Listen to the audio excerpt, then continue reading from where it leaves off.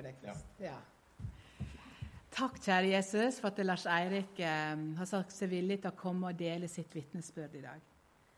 Så ber jeg deg om at han virkelig skal kjenne at du er ved siden av, du viser han, du gir han fred i hjertet, kraft og styrke. Og du velsigner den rike himmelske far. Amen.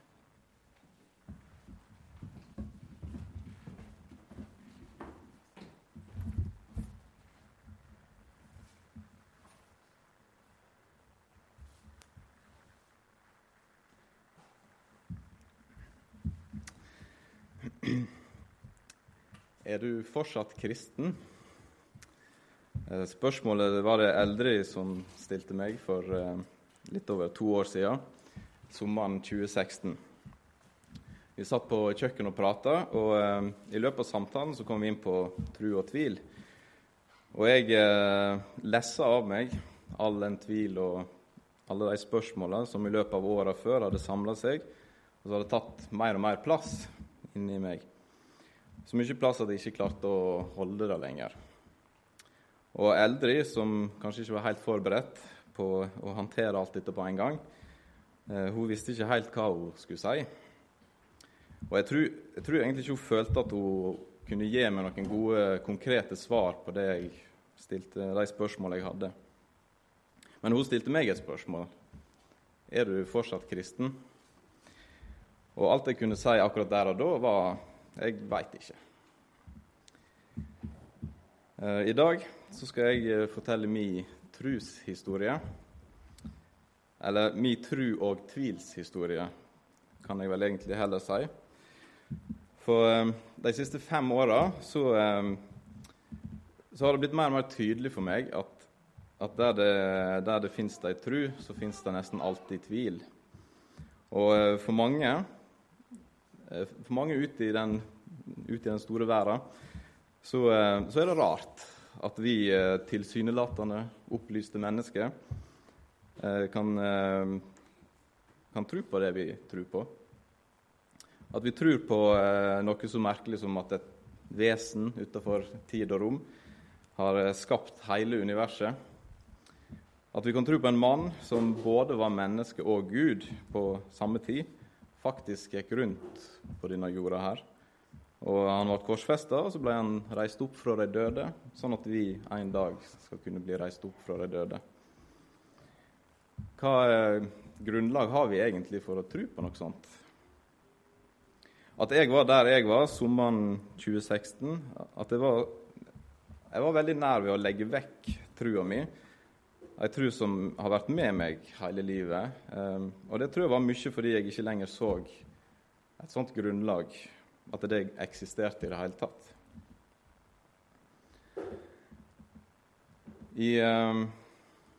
For å spole litt tilbake igjen, i oppveksten så var trua en naturlig del av hverdagen, uten at den ble tredd nedover hodet på meg og mine søsken. Jeg var med i barnekor, og jeg gikk på møte i bedehuset, både her og på Hjelmeland. Vi gikk i kirka, på Ving, kjellerkafé, og så var vi på leir på Skilbrei. Og jeg skal jo ikke si at jeg alltid var like gira på å ta del i disse aktivitetene, men når jeg ser tilbake igjen på den tiden, så ser jeg det som positivt. Med unntak av et par episoder kanskje. Det var en gang på bedehus på Hjelmeland, så var jeg med på en leik, der jeg og en annen, jeg husker ikke hvem det var, vi hadde bind for øynene begge to, og så skulle jeg bli matet med kake. Og det var 2 lag, så var det om jeg hadde blitt først ferdig. Og det er en av de få gangene i livet jeg har tenkt at min siste time var kommet. Jeg holdt på å drukne i kake. Og jeg synes å huske at pappa kom til unnsetning og fikk redda meg før det var for sent. Og en annen gang, det er også fra bedehus på Hjelmeland, så var det en som holdt en tale, og i den talen så sa han at det fanns en vind som var så sterk at den kunne blåse ned store hesten. Og han prøvde jo sikkert å få fram et poeng, men for meg, det gikk jo meg hus forbi, og Jeg fikk ikke med meg resten av talen da. Men jeg var livredd. Og i lang tid etterpå så gikk jeg aldri ut og leka alene hvis det bare blåste litt grann.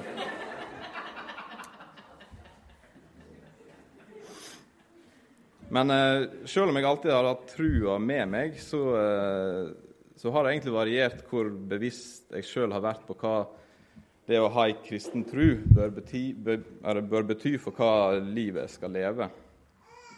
På barne- og ungdomsskolen så var jeg en av de kristne, men vi var flere på samme alder, så jeg opplevde det ikke som noen spesiell utfordring. Men jeg tenkte heller ikke mye over hva det egentlig betydde for meg å være en kristen. Og det var vel egentlig først når jeg begynte på videregående og flyttet på internatskole på Sygna, at jeg tok trua mi på alvor for første gang. Og Sygna, det er jo en trygg plass å skulle finne ut av trua si. Da jeg gikk der, så var det i hvert fall veldig flertall av kristne. Så jeg møtte kanskje ikke så veldig mange utfordringer. Men jeg fikk god mulighet til å styrke den trua som jeg hadde tatt med meg fra barndommen.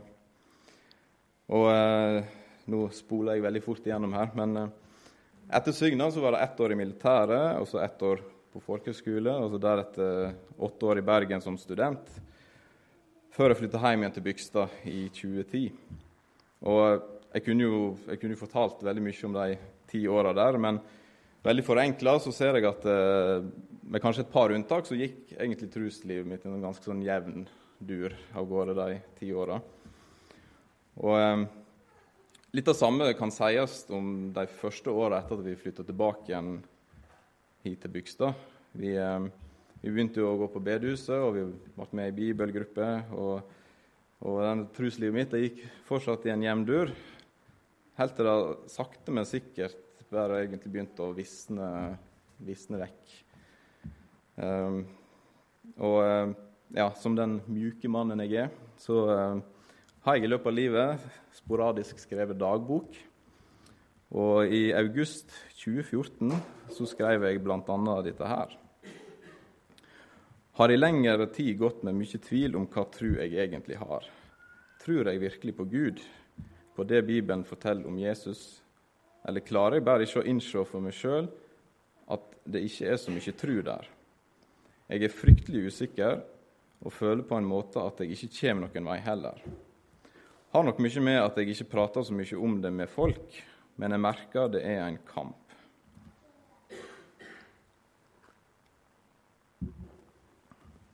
Og da er vi egentlig tilbake igjen til sommeren 2016. Og jeg har tenkt mye på hva som førte meg til akkurat det punktet der jeg og Eldrid satt på kjøkken og pratet, og jeg ikke kunne svare om jeg faktisk var kristen lenger. Og det er nok en kombinasjon av mange ting. Jeg tror jeg alltid har hatt en viss skepsis til det åndelige, til det vi ikke kan se, og opp gjennom livet. Og jeg har aldri følt at jeg har vært skikkelig påkoblet egentlig i den sammenheng. Og da gjorde nok det at jeg lot meg påvirke av at en ofte, spesielt i medier, serier, filmer og alt sånt, så blir en fortalt at vitenskapen på flere og flere områder, den erstatter Gud. Mange mener jo at det er bare et tidsspørsmål før vi ikke trenger Gud lenger, at vitenskapen kan forklare alt. Og i tillegg så jeg på mitt eget liv hvor lite fruktbar min tro var. Jeg sa jeg var kristen, men jeg så det lite igjen i det konkrete livet jeg levde. Jeg sleit med bønn. Hva forskjell gjorde det om jeg ba eller ikke? Jeg tenkte at hvis Gud allerede vet hva jeg skal be om, hvorfor trenger jeg å be om det? Hvorfor kan han ikke bare automatisk ta seg av det? Og jeg synes det var vanskelig å forstå Det gamle testamentet i forhold til Det nye testamentet, at Gud er den samme på begge plasser. Men samtidig så var jeg redd for hva den tvilen her kunne gjøre med meg. Så jeg prøvde egentlig bare å gjemme den vekk i flere år. Men da resulterte bare i at jeg egentlig bygde en vegg mellom meg og Gud. Og til slutt så var det av alle ting en tegneserie som fikk begeret til å renne over, og som gjorde at jeg ikke klarte å holde tvilen i sjakk lenger. som alle andre voksne folk, regner jeg med, så jeg er glad i å lese tegneserier. Men dette her er riktignok en tegneserieroman som heter Tepper, og han som har tegnet han forteller blant annet om sin egen lidenskapelige tro, og alle de utfordringene han møtte i troslivet sitt. Og da jeg leste denne historien, så kjente jeg meg igjen i mange av de utfordringene og problemene som møtte han. Og jeg merket at mens jeg la, så håpte jeg inderlig at det skulle komme gode svar på disse utfordringene før fortellingen var slutt. Men det gjorde det ikke. Han det handler om, han pakket Bibelen vekk på loftet, og så startet han et nytt, og for han, sånn som han forteller det, et bedre og friere liv uten Gud. Og jeg husker at jeg følte meg veldig tom da jeg var ferdig med den boka. Jeg synes det var veldig vanskelig å rettferdiggjøre. Jeg skulle rettferdiggjøre og holde fast på min egen tro når han framstod mye mer lidenskapelig kristen enn jeg noen gang hadde gjort. Og jeg så ikke lenger et grunnlag for å skulle at han ikke så et grunnlag for å holde fast på sin tro. Og jeg lurte på om jeg var feig som ikke tørte å ta samme standpunkt som han gjorde. Burde jeg også innse at det mest fornuftige var å fortsette livet uten Gud. Og det var ikke lenge etter dette her at jeg og Eldrid satt på kjøkkenet og pratet. Og jeg kom med en del spørsmål som hadde plaget meg i lengre tid. Ja, det er jo vanlige spørsmål som ofte blir servert i mange sammenhenger, men det er hvis Gud er utelukkende kjærlighet, hvorfor er det så mye lidenskap og ondskap i verden? Og hvis Gud vet alt som skjer i fremtiden, hvorfor skapte han oss da i det hele tatt, når han vet at ikke alle kommer til himmelen? Og kan vi stole på evangeliet, at det de forteller faktisk har skjedd, og ikke bare oppdiktet historier? Og hva med alle de forskjellige tolkningene av det som står i Bibelen? Hvordan kan jeg vite at det jeg tror på, er den rette versjonen? Jeg stilte sikkert ikke spørsmålet akkurat sånn, men det var mye av det som var veldig vanskelig for meg. Og som jeg nevnte i stad, så visste ikke Eldrid helt hva hun skulle svare. Vi er jo alle forskjellige, og hun blir nok ikke utfordret av slike spørsmål i like stor grad som det jeg gjør. Men etter denne samtalen så bestemte jeg meg egentlig bare for at nå fikk det bære eller briste. Nå måtte jeg ta tvilen min på alvor og sjekke ut om det var hold i han, og så ta konsekvensen av det, samme hva det måtte være. Jeg kunne ikke lenger leve i en sånn mellomtilstand der jeg ikke visste om jeg var kristen eller ikke. Og ja, jeg måtte finne svar, selv om det kunne resultere i at jeg faktisk måtte legge vekk min egen tro. Så noe av det første som skjedde, ikke lenge etterpå, det var at vi i bibelgruppa vi fant ut at vi skulle prate om de store og vanskelige spørsmålene i livet. Ja, er det vits å be? Det ondes problem og den type ting. Og med tanke på hvor jeg var hen, så tenkte jeg at det passer jo veldig fint. Og jeg merket at jeg var innstilt på å ikke legge noe imellom. Jeg skulle ikke holde noe tilbake igjen av frustrasjon og spørsmål jeg satt inne med. Om jeg klarte det vet jeg ikke helt da. Men på en av disse kveldene så kom det et tips om å lese boka «Brev fra en skeptiker». Og denne boka den kom ut på starten av 90-tallet og bygger på en brevveksling mellom en far og en sønn. Og de bor langt fra hverandre i USA, og det er før e-posten slo til, så derfor så sender de brev til hverandre. Sønnen er en pastor, og faren, som da er skeptikeren i boka, har mange intellektuelle hinder som gjør at han ikke kan tro på Gud og det som står i Bibelen. Og sønnen hadde egentlig gitt opp å prate om trua si til faren, men han følte seg ledet av Gud til å prøve en siste gang og inviterte han til denne brevvekslingen, der faren skulle få mulighet til å lufte alle sine motforestillinger til kristendommen. Og brevvekslingen den startet i mars 1989, og nesten 3 år og 30 brev senere i januar 1992, så ble faktisk faren en kristen. Og jeg husker da jeg las innholdsfortegnelsen i den boka, så slo det meg at så å si alle spørsmålene jeg hadde stilt eldre på kjøkkenet den sommeren, de var med i brevvekslinga deres i en eller annen variant. Så jeg kjøpte boka, selvsagt, og begynte å lese den. Og jeg husker ikke helt hva jeg forventet. På et nivå så tror jeg at jeg hadde ikke noe tro på at det kom til å spille noen rolle. Jeg tror jeg tok det litt for gitt at jeg ikke kom til å finne noen gode svar. Og det er jo en veldig passiv og negativ holdning, men jeg har av og til en litt sånn lei tendens til å kanskje se overkant mørkt på ting, og jeg tror absolutt at den tendensen spilte en rolle da jeg begynte å lese den boka. Men sakte, men sikkert, det lenger jeg kom ut i boka, så lysnet det på en måte, mer og mer inni meg, og til slutt var det nesten som at jeg hadde våknet opp fra en dvale. Det var ikke det at det plutselig så datt alle brikkene på plass, og jeg fikk svar på alt jeg lurte på, men det var mer det at jeg oppdaget at gode svar, de var faktisk der ute. Og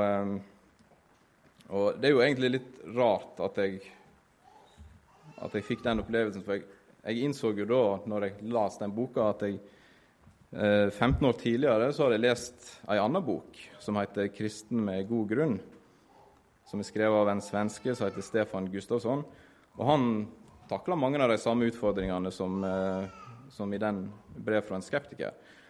Og jeg husker at den boka ga veldig mening for meg når jeg las den, men av en eller annen grunn så hadde jeg glemt den, og helt frem til da. Og jeg ser egentlig på det som at Gud på en måte åpnet en dør for meg, da. Og jeg gjenoppdaget det som heter apologetikk, som jeg hadde glemt eksisterte. Og da tenker du kanskje, hva er apologetikk? På forståelig norsk så er det kanskje best å bruke ordet trosforsvar, men det blir ikke helt dekkende, for apologetikk handler ikke bare om å forsvare trua, men også å presentere gode grunner for å tro på Gud og det som står i Bibelen. Og etter at denne døra åpnet seg, så gikk det egentlig slag i slag. Jeg hoppet i det med begge beina, og så tok jeg til meg alt jeg kunne komme over av bøker, podcast, foredrag på YouTube, og skjønte fort at jeg egentlig bare så vidt hadde skrapt på overflata av hva som finnes der ute. Og etter noen måneder så tenkte jeg at det var veldig fint å egentlig lære seg mer om apologetikk, men kanskje i mer ordnet former. Så jeg gjorde jo det vi alle gjør når vi lurer på noe. Jeg googlet 'studere apologetikk'. Og øverst så kom det en link til studiet kommunikasjon, livssyn og apologetikk på NLA Gimlekollen i Kristiansand. Jeg klikket meg inn, og så fant jeg fort ut at dette her var jo egentlig noe jeg virkelig kunne tenke meg å fordype meg i. I tillegg så går det an å ta det studiet som fjernstudent på deltid, så det gjorde jo at det faktisk var gjennomførbart.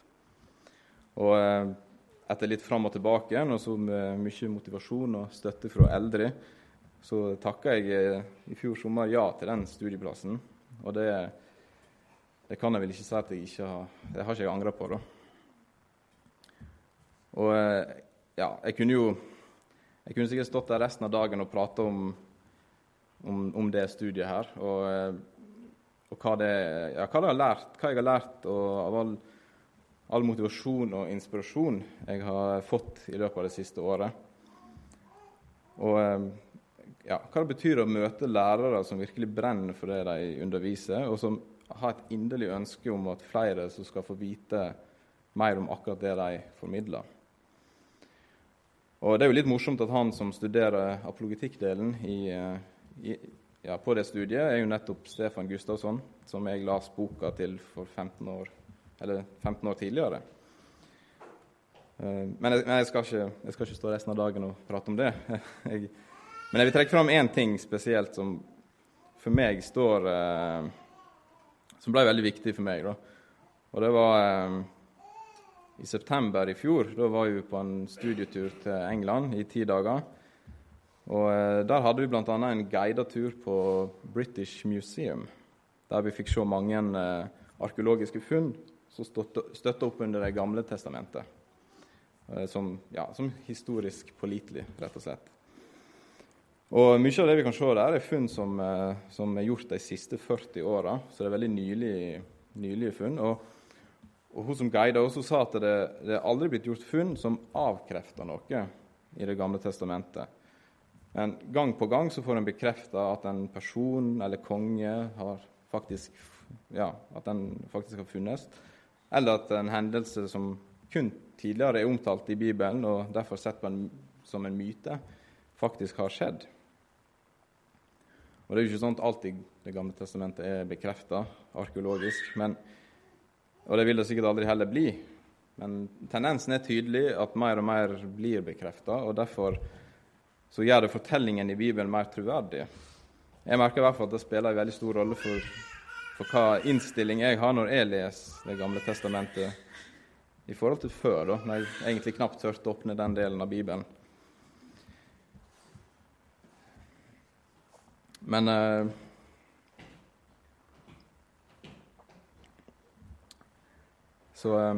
hvor står jeg i dag? Jeg synes jo faktisk bare det at jeg står her oppe i dag, forteller ganske mye. Og jeg har litt lyst til å si at dette her det er ikke lett for meg å stå her. Og selv om jeg er med på revyen i Bygstad, så er jeg jo vant med å stå på en scene og tulle og fjase, så blir dette her, da blir det noe helt annet. På revyen så er ikke jeg meg selv, men jeg er ofte en karakter, og da er det stort sett ikke så farlig hva jeg må gjøre. I hvert fall ikke så lenge ungene er små nok til å ikke bli alt for flau. Men her er jeg meg selv, og det synes jeg egentlig er veldig skummelt. Men jeg tenker også at det forteller at jeg har tatt mange viktige steg i riktig retning de 2 siste årene. Og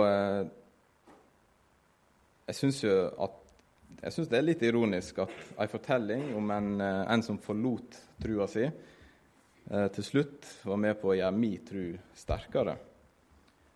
Og jeg kan jo ikke si at jeg ikke lenger har noen tvil, men den veggen som sto mellom meg og Gud, den er vekk. Og i ettertid så ser jeg at i frykt for den tvilen jeg hadde, så bevegde jeg meg alltid lenger vekk fra Gud. Så det eneste jeg egentlig kunne gjøre for å komme tilbake, var å gå gjennom den veggen, og for å komme nærmere Gud igjen. Og der har jo studiet og apologetikken og alt rundt der spilt en veldig viktig rolle. Og det jeg sitter igjen med er jo mye at vi må ikke være redd for tvil og spørsmål. Det finnes ingen spørsmål som Bibelen ikke tåler. Og til og med i Matteusevangeliet, i kapittel 28, vers 16 og 17, så står jo det til og med, det var jo da læresveinene skulle av gårde og treffe igjen Jesus etter at han hadde stått opp. Så står det at men de 11 læresveinene drog til Galilea, til det fjellet der Jesus hadde sagt han ville møte dem. Og da de fikk se han, fall de ned og tilba han, men somme tvila. Og det synes jeg er veldig fascinerende at det faktisk står i Bibelen. Det er jo også et av de eksemplene en bruker på å vise at evangeliet er troverdig. For hvis evangeliet der skulle blitt skrevet med det formålet at en skulle dikte opp et grunnlag for en ny religion eller en bevegelse, så hadde en aldri tatt med at noen tvilte da de faktisk hadde Jesus rett foran seg etter oppstandelsen. Så for meg så forteller det oss at det som står i evangeliet var det som faktisk skjedde. Og de mennesker rundt Jesus var jo akkurat det, de var mennesker. Og med alt det som fører med seg av både tro og tvil. Og Egil Svartdal, han sier det kom til en ny videoserie med han på omgud.net, som er veldig verdt å se. Og i den ene videoen der så sier han at Jesus frykter ikke våre vanskelige spørsmål. Han skaper et miljø der det er rom for både tro og tvil. Og det er jo ikke sånn at vi skal dyrke tvilen, men vi trenger heller ikke være redde. Så selv om jeg da står en helt annen plass i livet mitt i dag i forhold til sommeren 2016, så ser jeg at jeg har jo fortsatt en lang vei å gå. Jeg mistenker jo egentlig at jeg kommer til å gå den veien resten av livet. Og blant annet så synes jeg fortsatt det kan være utfordrende med bønn. I en travel hverdag så det rett og slett, det kan være vanskelig å egentlig gi Gud nok tid og rom til at en i hele tatt får mulighet til å svare. Og i tillegg i de tider vi lever i nå, der det ofte blir sett på som lite rasjonelt og aktuelt, det jeg tror på, så kan det være, jeg kjenner det veldig utfordrende å skulle være uredd i møte med samfunnet ellers. Og jeg listet jo opp disse spørsmålene mine som jeg hadde til eldre den kvelden tidligere, og jeg fant jo gode svar på disse spørsmålene, blant annet i boka Brev fra en skeptiker. Men jeg har jo ikke egentlig fortalt noe av hva de svarene jeg fant var for noe. Jeg skal ikke ta alle sammen, men jeg har lyst til å trekke fram noe av det som jeg sitter igjen med fra den boka, som på en måte har blitt et slags anker for meg den siste tida. Og det å ha Jesus som en trygg havn. Det er jo ikke akkurat en ny tanke, men for meg så har det blitt viktig å kunne hvile i en visshet på at det som står om Jesus i evangeliet er veldig troverdig. For evangeliet er faktisk gode historiske kilder fra antikken. Og til og med hvis en faktisk ikke tar med Bibelen og kun ser på andre kilder, og de bekrefter jo at Jesus ble korsfest og gravlagd, og at grava hans var tom, de fant jo ikke Jesus sin kropp, og at kristendommen hadde en eksplosiv spredning i årene etterpå. Så hvis en tar alle de tre tingene, så er det faktisk den beste forklaringen på at de hendelsene som står om i evangeliet, faktisk er de som er sanne. For det er det som forklarer historien best. Og på den måten så tør jeg å bevege meg inn på områder som er vanskeligere for meg å forstå. Fordi jeg har alltid mulighet til å komme tilbake igjen og hvile i en visshet om at Jesus har virkelig gått rundt på jorda, og han er virkelig den han sier han er. I fjor sommer, rett etter at jeg hadde tatt imot plassen på studiet på Gimlekollen, så pratet jeg med eldre om at jeg synes det var fascinerende hvor jeg var hen da, i livet i forhold til bare året før.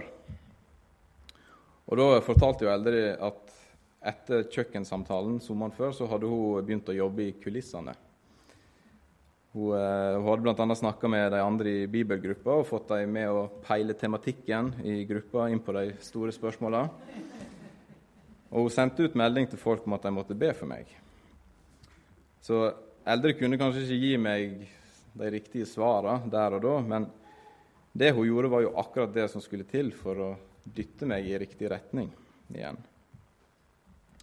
Og da hun fortalte det, så jeg jo selv om jeg synes det kan være vanskelig med bønn, så betyr ikke det at det ikke fungerer, at jeg synes det kan være vanskelig. Og det fikk meg til å tenke enda lenger tilbake igjen på sommeren 2013. For jeg pleier å, hvis jeg av og til så får jeg idé til musikk eller et eller annet, og da pleier jeg å bare spille inn små snutter på telefonen, sånn at jeg ikke glemmer dem. Og den sommeren i 2013, mens vi var på besøk hos en vennefamilie, så kom det en sang til meg, og jeg bare spilte den inn på telefonen på pianoet i stova deres. Og den teksten på den sangen, den kom egentlig bare på en måte helt av seg selv. Den er veldig enkel, og den er på engelsk, men kort fortalt så handler den om å ønske å starte på nytt i forholdet til Gud. Og føle seg heil igjen, og få komme hjem igjen. Og i tillegg et ønske om å bli brutt ned men at Gud samtidig holder fast i handa mi. Og i årene etterpå så har denne sangen fulgt meg, og jeg tror den bevisst eller ubevisst så ble den mer og mer som en bønn for meg. Og når jeg da ser tilbake igjen på de siste 5 årene, og etter at jeg lagde den sangen, og ser at etter 3 år så var jeg så nedbrøtt i min relasjon til Gud som jeg aldri før hadde vært. Men at samtidig så forteller jo det som har skjedd de 2 siste årene, at Gud aldri slapp taket på handa mi, men var med meg hele tiden. Og for meg er jo det et ganske klart bønnesvar. Og så, helt til slutt, så vil jeg egentlig bare runde av med noen få vers fra Salme 73. Det var en salme jeg ble introdusert for nå tidligere i høst, eller i sommer. Og den er skrevet av Asaf, en av korlederne og en venn av kong David. Og salmen viser Asaf sin kamp med sin tvil.